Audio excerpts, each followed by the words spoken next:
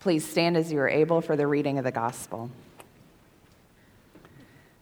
On the second week of Easter, we are picking up exactly where we left off last week.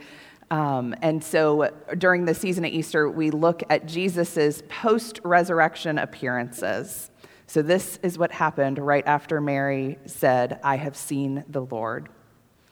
When it was evening on that day, the first day of the week, and the doors of the house where the disciples had met were locked for fear of the Jews, Jesus came and stood among them and said, "Peace be with you." After he said this, he showed them his hands and his side. Then the disciples rejoiced when they saw the Lord. Jesus said to them again, "Peace be with you. As the Father has sent me, so I send you." When he had said this, he breathed on them and said to them, "Receive the Holy Spirit. If you forgive the sins of any, they are forgiven. And if you retain the sins of any, they are retained." But Thomas, who is called the twin, one of the 12, was not with them when Jesus came. So the other disciples told him, "We have seen the Lord." But he said to them, "Unless I see the mark of the nails in his hands and put my finger in the mark of the nails and my hand in his side, I will not believe." A week later, his disciples were again in the house and Thomas was with them. Although the doors were shut, Jesus came and stood among them and said, "Peace be with you." Then he said to Thomas, "Put your finger here and see my hands. Reach out your hand and put it in my side. Do not doubt, but believe." Thomas answered him, "My Lord and my God." Jesus said to him, "Have you believed because you have seen me? Blessed are those who have not seen and yet have come to believe." Now Jesus did many other signs in the presence of his disciples, which are not written in this book, but these are written so that you may come to believe that Jesus is the Messiah, the Son of God, and that through believing you may have life in his name. This is the gospel of our Lord. Thanks be to God. You may be seated.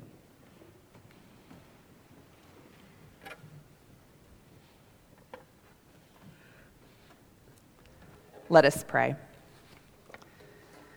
May the words of my mouth and the meditation of all our hearts help us to live and love like you, O Lord, our rock and our Redeemer. Amen. Scar stories. Now, I'm guessing that about everybody in the congregation has a scar story, if not several.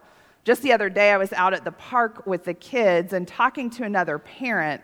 And as Everett, this all-boy 3-year-old, is running around like crazy, I made the comment about being shocked that I haven't been in the emergency room with him yet, and I'm knocking on wood, right, so that doesn't happen. We immediately, though, started sharing scar stories. The time that Eliana was helping wash the dishes and slipped and bit through her tongue, she still has that scar on her tongue. Her daughter has a scar on her chin from a very similar experience. Telling our scar stories is one of my favorite get-to-know-you games. Everyone has at least one scar by the time that they're in high school, and each scar comes with its own story. Scar stories tell our life story. Some of the stories are painful, others are funny, some are significant, while others not so much. Some are filled with shame, while others are filled with pride. But without exception, every single scar we have is a visible reminder of the wounds that we experienced. Now, in our gospel for today, we find a 2,000-year-old scar story. It begins on that first Easter evening with the disciples gathered behind a locked door because they were afraid, they were terrified, they were traumatized by what had just happened to their friend, their teacher, their Lord. But then, what seems like out of nowhere, Jesus just appears among them somehow, and he offers words of comfort. "Peace be with you." There Jesus was. the one that they thought had died, the one that they thought had been stolen from the tomb, the one that Mary proclaimed to them, I have seen the Lord. There he was. Nail-scarred hands, pierced side, offering comfort and peace in the midst of the unthinkable. Now, I can only imagine the disciples' heads were spinning, trying to understand all that had happened in the last week, let alone probably the last 3 years of Jesus' ministry. But Jesus had one more lesson for them. Jesus had one more gift to give them. He breathed on them. He gave them the gift of the Holy Spirit, the gift of the greatest love, the power of forgiveness. To be honest, when I think about this scene, it gives me chills because of the beauty and the wonder. I can't imagine sitting in that room where the disciples were encountering Jesus on that very day.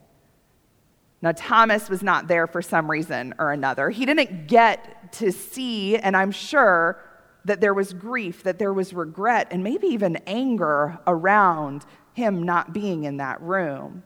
But here is the thing to remember about Thomas. He wasn't as much of a doubter as he was a realist, right? He had always been the disciple that was looking at the world practically and calculated and realistically. Think back to that famous passage in John 14. Jesus talks to the disciples after the Last Supper, and he tells them not to be afraid, that there's many rooms in his Father's house, that where he was going, there was a place prepared for them. Who was it that spoke up? Who was it that said something? It was Thomas. Thomas looked at Jesus and he says, excuse me, Lord, but we don't know where you're going. How are we supposed to know the way? And when you hear it, you can almost read between his words. If you're going to ask us to follow you, then we'll need like an address or a destination point, or you're at least going to have to give us some directions. Thomas was thinking realistically. Or think back to John chapter 11, verse 16, when Jesus told his disciples he was heading to Jerusalem. Thomas knows what that means because Jesus had just told them, I must go to Jerusalem and die.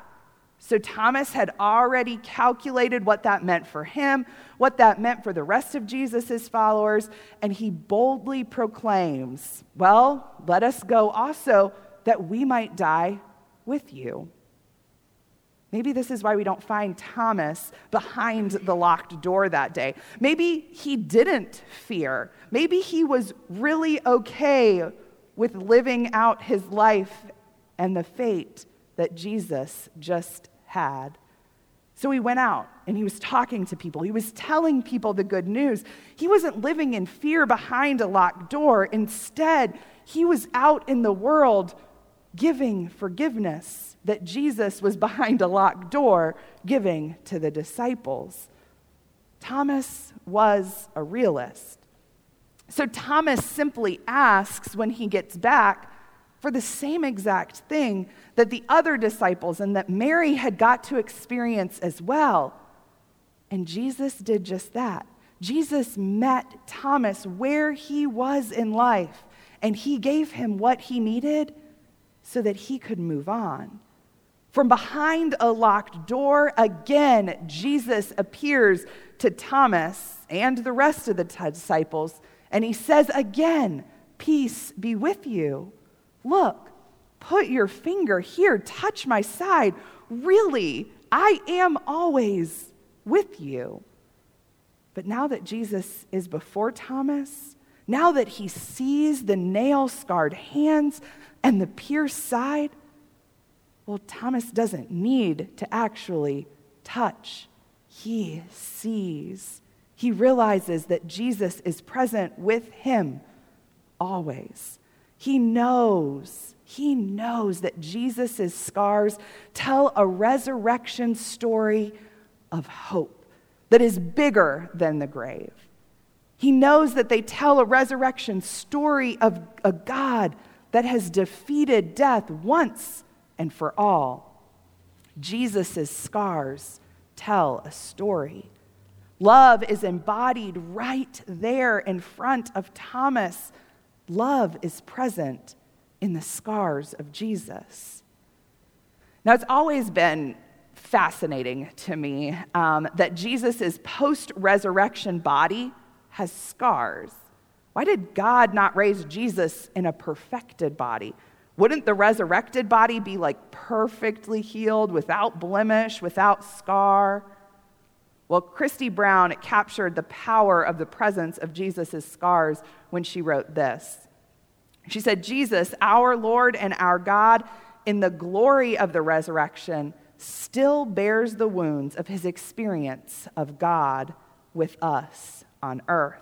The resurrection did not remove the human experience from Jesus. The risen Lord still bears on his body the scars that speak of his solidarity with human suffering in all forms. These scars serve as a reminder that God is with us through all things, especially the appalling, destructive, and death-dealing times.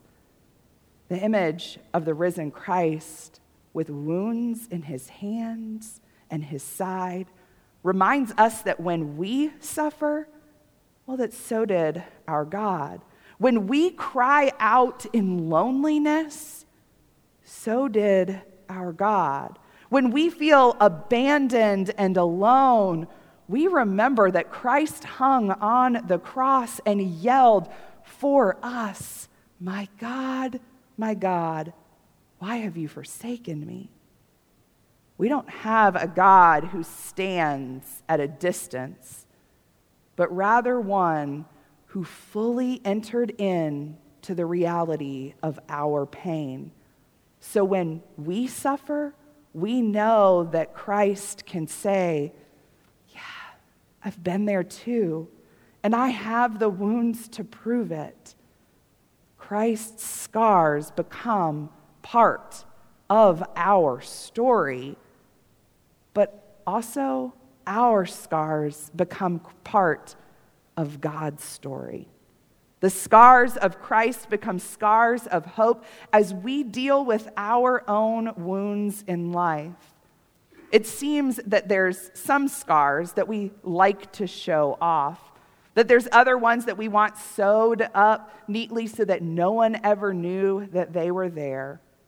But scars, whether they're visible to see or not, are something that we all have in common, something that we all share.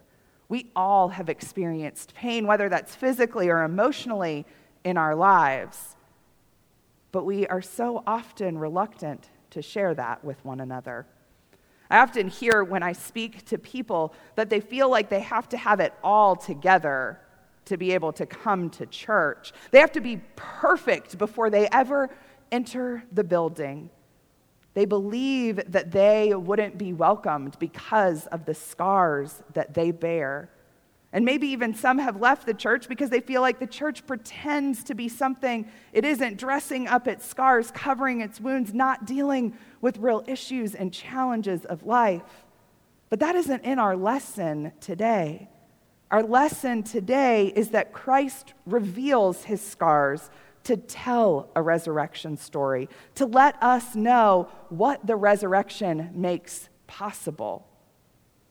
So what does the resurrection make possible?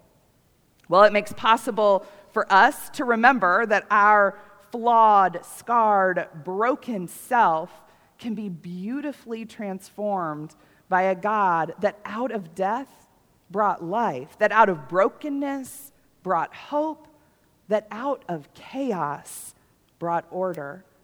The resurrection of Jesus makes it possible for each and every one of us to show our scars and to tell a resurrection story too of a God that redeems us, of a God that loves us, even if we have scars.